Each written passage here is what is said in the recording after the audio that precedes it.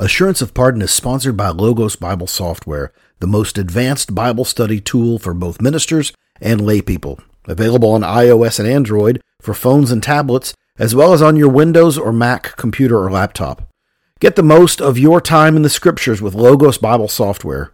For more information and 15% off your next Logos package, plus 5 free ebooks, visit assuranceofpardon.com/logos. Now, on with the show.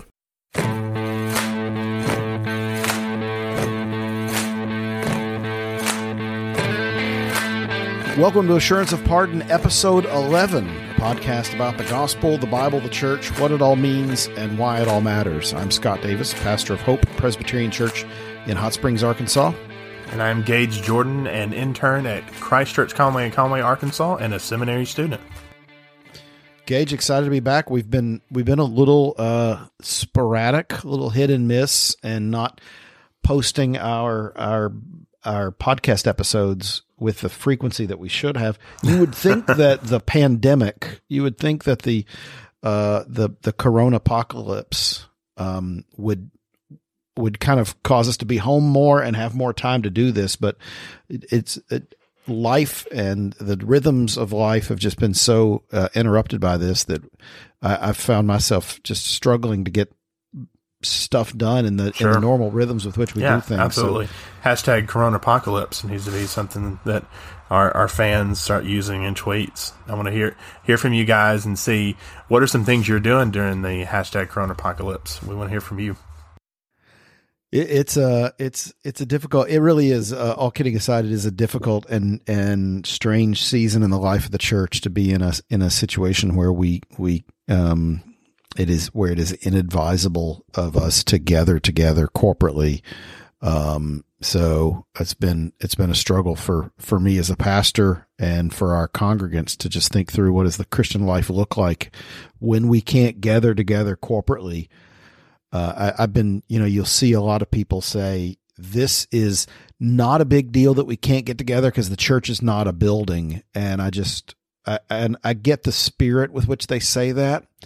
But it is a gathered group of people. It is right. There's we've been we didn't say we were going to talk about this, but I want to share kind of some ways we've been thinking about online worship services during this period, because as we're recording this today, it's April 3rd, 2020, and we've now done 2 online worship services. And some churches that are doing an online service are trying to replicate 100% exactly like what Sunday morning looks like. And if you're a high production value church to begin with electric guitars and a fog machine and a big light show, you probably are already streaming to big screens in the sanctuary or the auditorium. And so arms open wide so you can see my tattoo, so I have a past, right? Contemporary. That's an obscure reference that we'll have to put a link to in the show notes. For sure. A few years ago. But if you're a high production value church, then this live stream probably doesn't look much different, because you've already kind of been piping the entire service through some sort of digital means and pushing it out. But if you're a small church who is pretty traditional and has a pretty traditional way of worshiping, then this is a little bit different. And one of the things that we do, and I know that Kevin Hale and the elders at Christ Church Conway, where you are, have been doing, is not trying to replicate everything that we do on Sunday morning, but just feed the people well. Right. But at the same time, you want them to long for the time in which this will be over. Mourn this. I would hate for somebody to watch our Facebook Live and say, that was just as good as what I get when I get in my car and drive there and sit with those people. Because it's not, and it shouldn't be. It's a sad time in the book of, in the New Testament. We see the Spirit pleased to use remote means to communicate with people. You see the Apostle Paul using a very low-tech method of handwritten, hand-delivered letters to churches. That's about as socially distant as you can get. Right. But in every single letter, what does he say? I can't wait to see you. That's exactly I can't right. wait So to you be have with two. You have two things going on there. You have the Spirit of God being pleased to use a handwritten, hand-delivered letter for Paul to be able to teach and correct and rebuke and encourage and love and send messages to these congregations. And yet, even so, he says, but my desire is to see you face to face. He doesn't see the epistle or the letter writing as being his favorite thing. He would rather be physically with them. So, yeah, absolutely. And speaking of that, that brings us to what we're going to talk about today. We've been talking about theology in the Bible, and in each of our previous 10 episodes, we've taken an aspect of our Sunday morning liturgy and unpacked it, talked about why we do what we do. And this one is one that we cannot do at all with over the internet. Yeah, or we shouldn't try. We need to be physically. We can't even do it being socially distant. We can't even do it being separated and stuff like that. And that thing that we're going to talk about today is we're going to talk about baptism. Now, some of our listeners will say, didn't we just talk about baptism? Wasn't that like episode 8 or 9? Episode 8, yeah. So this is actually part 2 of our discussion on baptism. We got some feedback from listeners and friends that said, hey man, I really enjoyed the episode that you guys did. Would have loved for you guys to cover a few more aspects of baptism. So this is baptism part 2. The sequel, right? So we're hoping that it's not like movies where the sequel is never as good as the original. But we're going to cover a few things today, kind of in service to our brothers and sisters who mentioned a few things. Scott, you want to kind of lay out where we're headed? Yeah, of course. And I'm adjusting my microphone here, so apologize to the listeners to the noise. But what we've been endeavoring to do throughout this is introduce people to Presbyterian and Reformed understanding of things. And last time when we talked about baptism, we talked about the fact that one of the scandalous things to our Baptist and evangelical friends that they really struggle to understand is the subjects of baptism, and that is who do we baptize? And many of our friends outside of the Reformed world find it problematic that we would baptize people, that we would baptize infants, that we would baptize young children who have not yet made a profession of faith. And so What we spent some time talking about in episode 8 is we talked about who are the subjects of baptism, and they are believers in their household. However, and hopefully if that was something that you're not familiar with, hopefully our explanation of some of that was helpful. But there's another aspect of the way that we baptize that is often problematic to people. And that other aspect of the way we baptize is not just the subjects of baptism, but the mode of baptism, i.e., how much water do you use?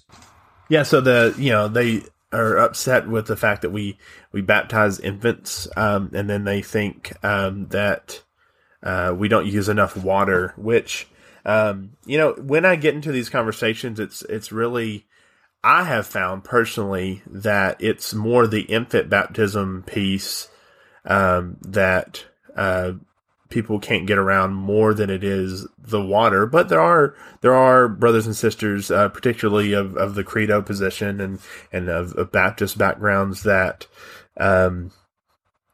they really put a lot of emphasis on immersion, right? That it's not enough just to pour or sprinkle the person, that you have to actually immerse them into water. And one of the reasons that they take this position is because they go like Romans 6, where it pictures baptism as the death and resurrection of Jesus, and us being symbolized in dying to ourselves and rising into Christ. We're buried with him in baptism, raised to newness of life. You'll see that phrase and hear that phrase used a lot.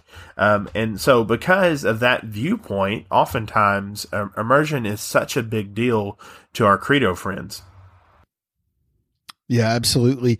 And what our hope is and our prayer in this episode is not to come alongside and sort of slap you on the wrist and cause you to stop believing in immersion and start believing in sprinkling or pouring, but actually just to open up the scriptures together and think through this and maybe ask our immersion only friends to maybe loosen their grip on the immersion only position and maybe cause them to say, I see where my Presbyterian friends are coming from with sprinkling. I see where they're coming from with pouring. So that's our hope. Our hope is that you will loosen your grip on the mode of baptism.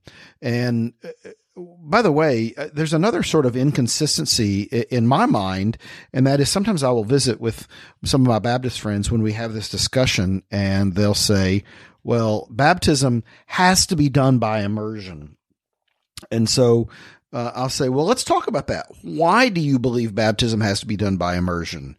And they'll say, well, because clearly that's how it was practiced in the New Testament. Clearly from the text, Jesus was immersed. Clearly from the text, all the baptisms in the New Testament were immersion. And so that's the way we have to do it.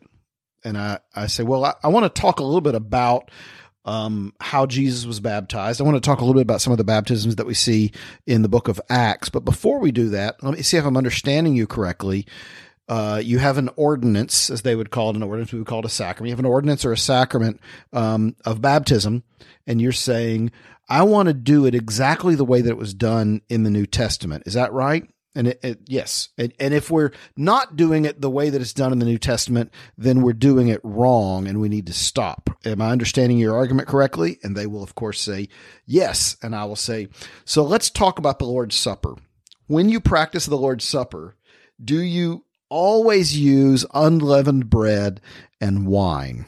Oh, of course not, brother. And no, of course we use grape juice and we use, these little packaged crackers that we buy, or we use bread and I'll say, do you think Welch's grape juice and prepackaged little wafers from the Christian bookstore, or a loaf of King's Hawaiian rolls torn into pieces, are you convinced that that's exactly what was being used in the Bible? Well, no, but it's symbolic, and so it doesn't really matter. See, it's symbolic and it doesn't really matter. That's exactly the opposite of the argument that you're making when it comes to baptism.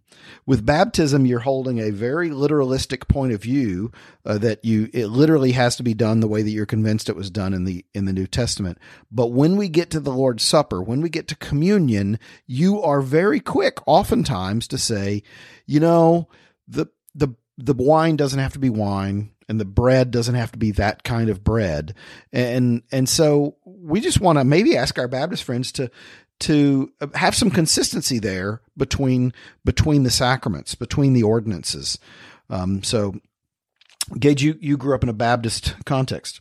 Yeah, so I did, and that was always, baptism by immersion. I went to a Baptist college, and it was baptism by immersion, and immersion is the only way to do it. So let's ask the $1 million question, Scott. Does the mode of baptism, how much water we use and the way in which we do it, does mode matter? It doesn't matter to us. We have a practice with which we do it, but it doesn't matter to us. So if a Southern Baptist or a evangelical person from some other stream comes to our church and they are believers in Christ and they say, I would like to join your church, we will say, have you been baptized? And they will say, yes. And I'll say, well, tell me about that. They say, well, I was baptized when I made a profession of faith at age 14. Was it was it Trinitarian? Was that I baptize you in the name of the Father and the Son and the Holy Spirit? Yes. Did they use water? Yes. We say, great, praise God. We will receive that baptism as being a valid baptism. We're not going to proclaim that the baptism that was placed upon you by your former church is illegitimate. Right. Even though, so what if, Scott, what if you have someone that comes to your church that grew up Methodist or grew up Catholic? I know, Scott, you've mentioned before you grew up Methodist, right? So if you were baptized in the Catholic Church as a baby, are we going to ask you to be rebaptized? By no means. By no means. We're not. Again, baptism is legitimate if it's done with water in a church in the name of the Father and the Son and the Holy Spirit, or by a church, I should say. It doesn't have to be physically inside a church building. So we would accept a baptism, a Roman Catholic baptism for sure. But a number of our Christian tradition friends that are immersion only would not. They would say, there are of course congregations that would rebaptize you, even coming from one Baptist church to another, from a Southern Baptist to a missionary Baptist church would rebaptize you all over again. So there are a number of ways that you can be immersion only, but it doesn't matter to us. If it doesn't matter to us if you were baptized by immersion or by sprinkling. So we would receive that. I was baptized by sprinkling in a Methodist church at about age 13 after going through confirmation classes. Yeah, for sure. So let me ask you this, though. Part of the reason we even created this podcast is to help those that maybe are unfamiliar with the Reformed faith, and in particular our strand of the Reformed faith and in Presbyterianism.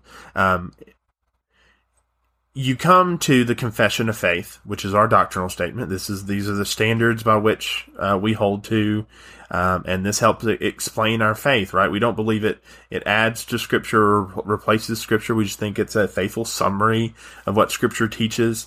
Well, when you get into the chapter on baptism in the Confession, and you get into point 3 in that chapter, it says, dipping of the person into water is not necessary, but baptism rightly administered by pouring or sprinkling water upon the person. So on that outset, and granted it's 500-year-old language, but on the outset it says, hey, dipping isn't necessary. And, dipping in their case, immersion, isn't necessary, but there's a right way to do it. And the right way to do it is by it being administered through pouring or sprinkling. So unpack that for us, Scott. Is there an inconsistency in the confession? Are we basically telling our Baptist friends, hey, immersion isn't necessary, but we think there's a right way to do it, and it's our way or the highway? Or what do we mean there?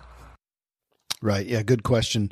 So we actually do believe that the baptisms that you see in the New Testament, baptism of Jesus, the baptisms in the book of Acts, we actually do believe that is, that was most likely was, pouring or sprinkling. And so, I want to, and again, my goal is not to change your mind on that as much as it is to get you to loosen your grip. And so, one of the places that people will so often go when it comes to baptism is, one, they'll say that baptism is a word that always means immersion, to submerge, and that's it has a broad lexical range, the various forms of that. We're not going to completely unpack all of those here. I want to just go to, if people are listening along and they want to go to Matthew, in Matthew chapter 3 for the baptism of Jesus, in verse 13, it says, then Jesus came from Galilee to the Jordan to John to be baptized by him. John would have prevented him, saying, I need to be baptized by you, and do you come to me? And Jesus said, let it be so now, for thus it is fitting to fulfill all righteousness. And when Jesus was baptized, immediately he went up from the water, and behold, the heavens were opened to him, and he saw the Spirit of God descending like a dove and coming to rest on him. And behold, a voice from heaven said, "This is my beloved Son, with whom I am well pleased." And so our Baptist friends would say, well, there it is right there. He was baptized. Immediately he went up from the water. Now, that could mean immersion, but it also could mean when he came up from the water, it could mean that he just walked back up onto the shore. So it is quite likely that Jesus went into the water.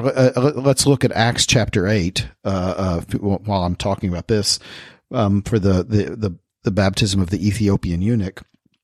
John is baptizing people in the River Jordan. People are coming in and they are standing next to John or kneeling next to John, and he is pouring a vessel of water over their head as a picture of this ceremonial washing. And after that is over, he comes up out of the water, meaning he walks back up onto the shore.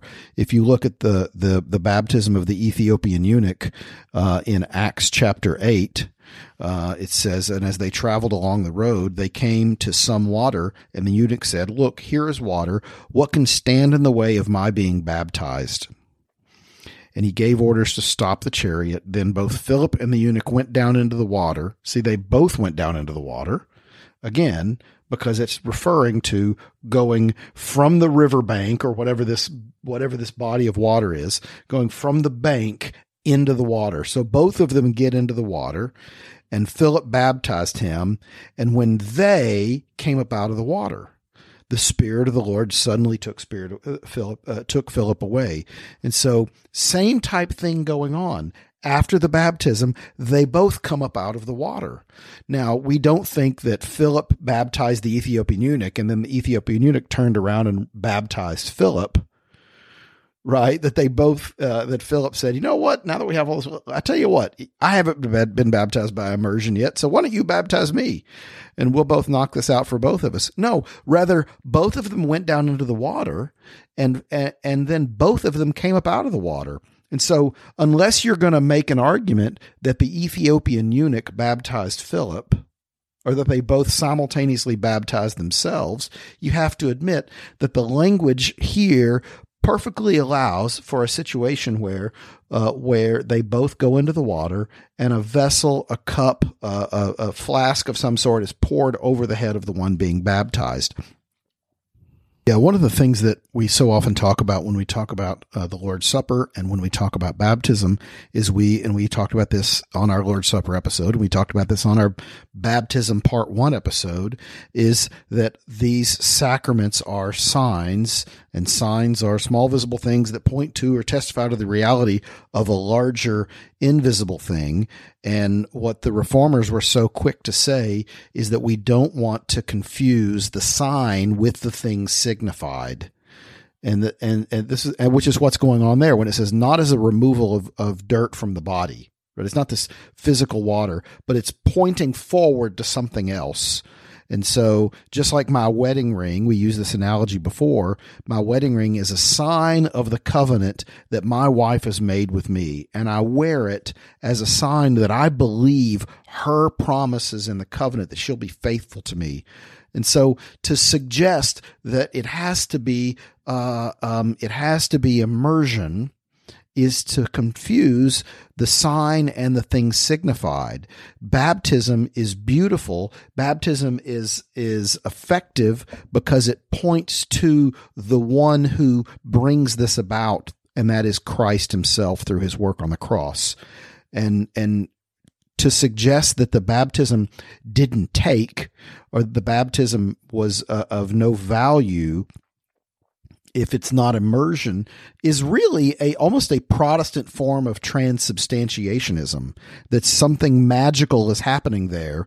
That's the argument. There's a great old book, we'll put a link in the show notes, a great old book written in the 1800s called William the Baptist, and it's a story it's about baptism, but it's written in a story sort of way about a Presbyterian minister who one of his congregants marries a young Baptist man, and they just agree that she's a Presbyterian and he's a Baptist, but they're going to get married and they're going to go to church separately.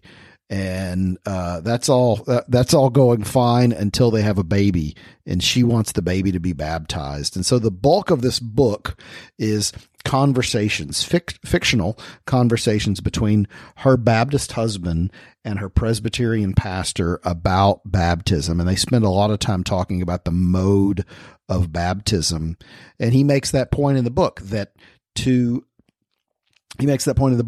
suggest that you have to be baptized by immersion or it doesn't work is a form of transubstantiation, that there's something magical happening in the process of immersion. Well, hopefully this has been helpful as part 2 of Baptism Conversation, the sequel. That concludes our time for today. Scott, anything you want to add as we close? Keep liking and rating and subscribing on social media. Tell your friends about this. If there's a topic you'd like us to talk about, would you email us through any of our social media channels? By the way, we're going to put some of the resources that we mentioned in the show today. We're going to put them in the show notes. That book, William the Baptist, is by James McDonald Cheney, and we'll put a link to that in the show notes so you can check that out. And so if you have any questions from past episodes or the ones that we're getting ready to release, we'd love to hear from you, dialogue with you. Hit us up on any of the social media platforms or shoot us a message through the website. And this is Assurance of Pardon.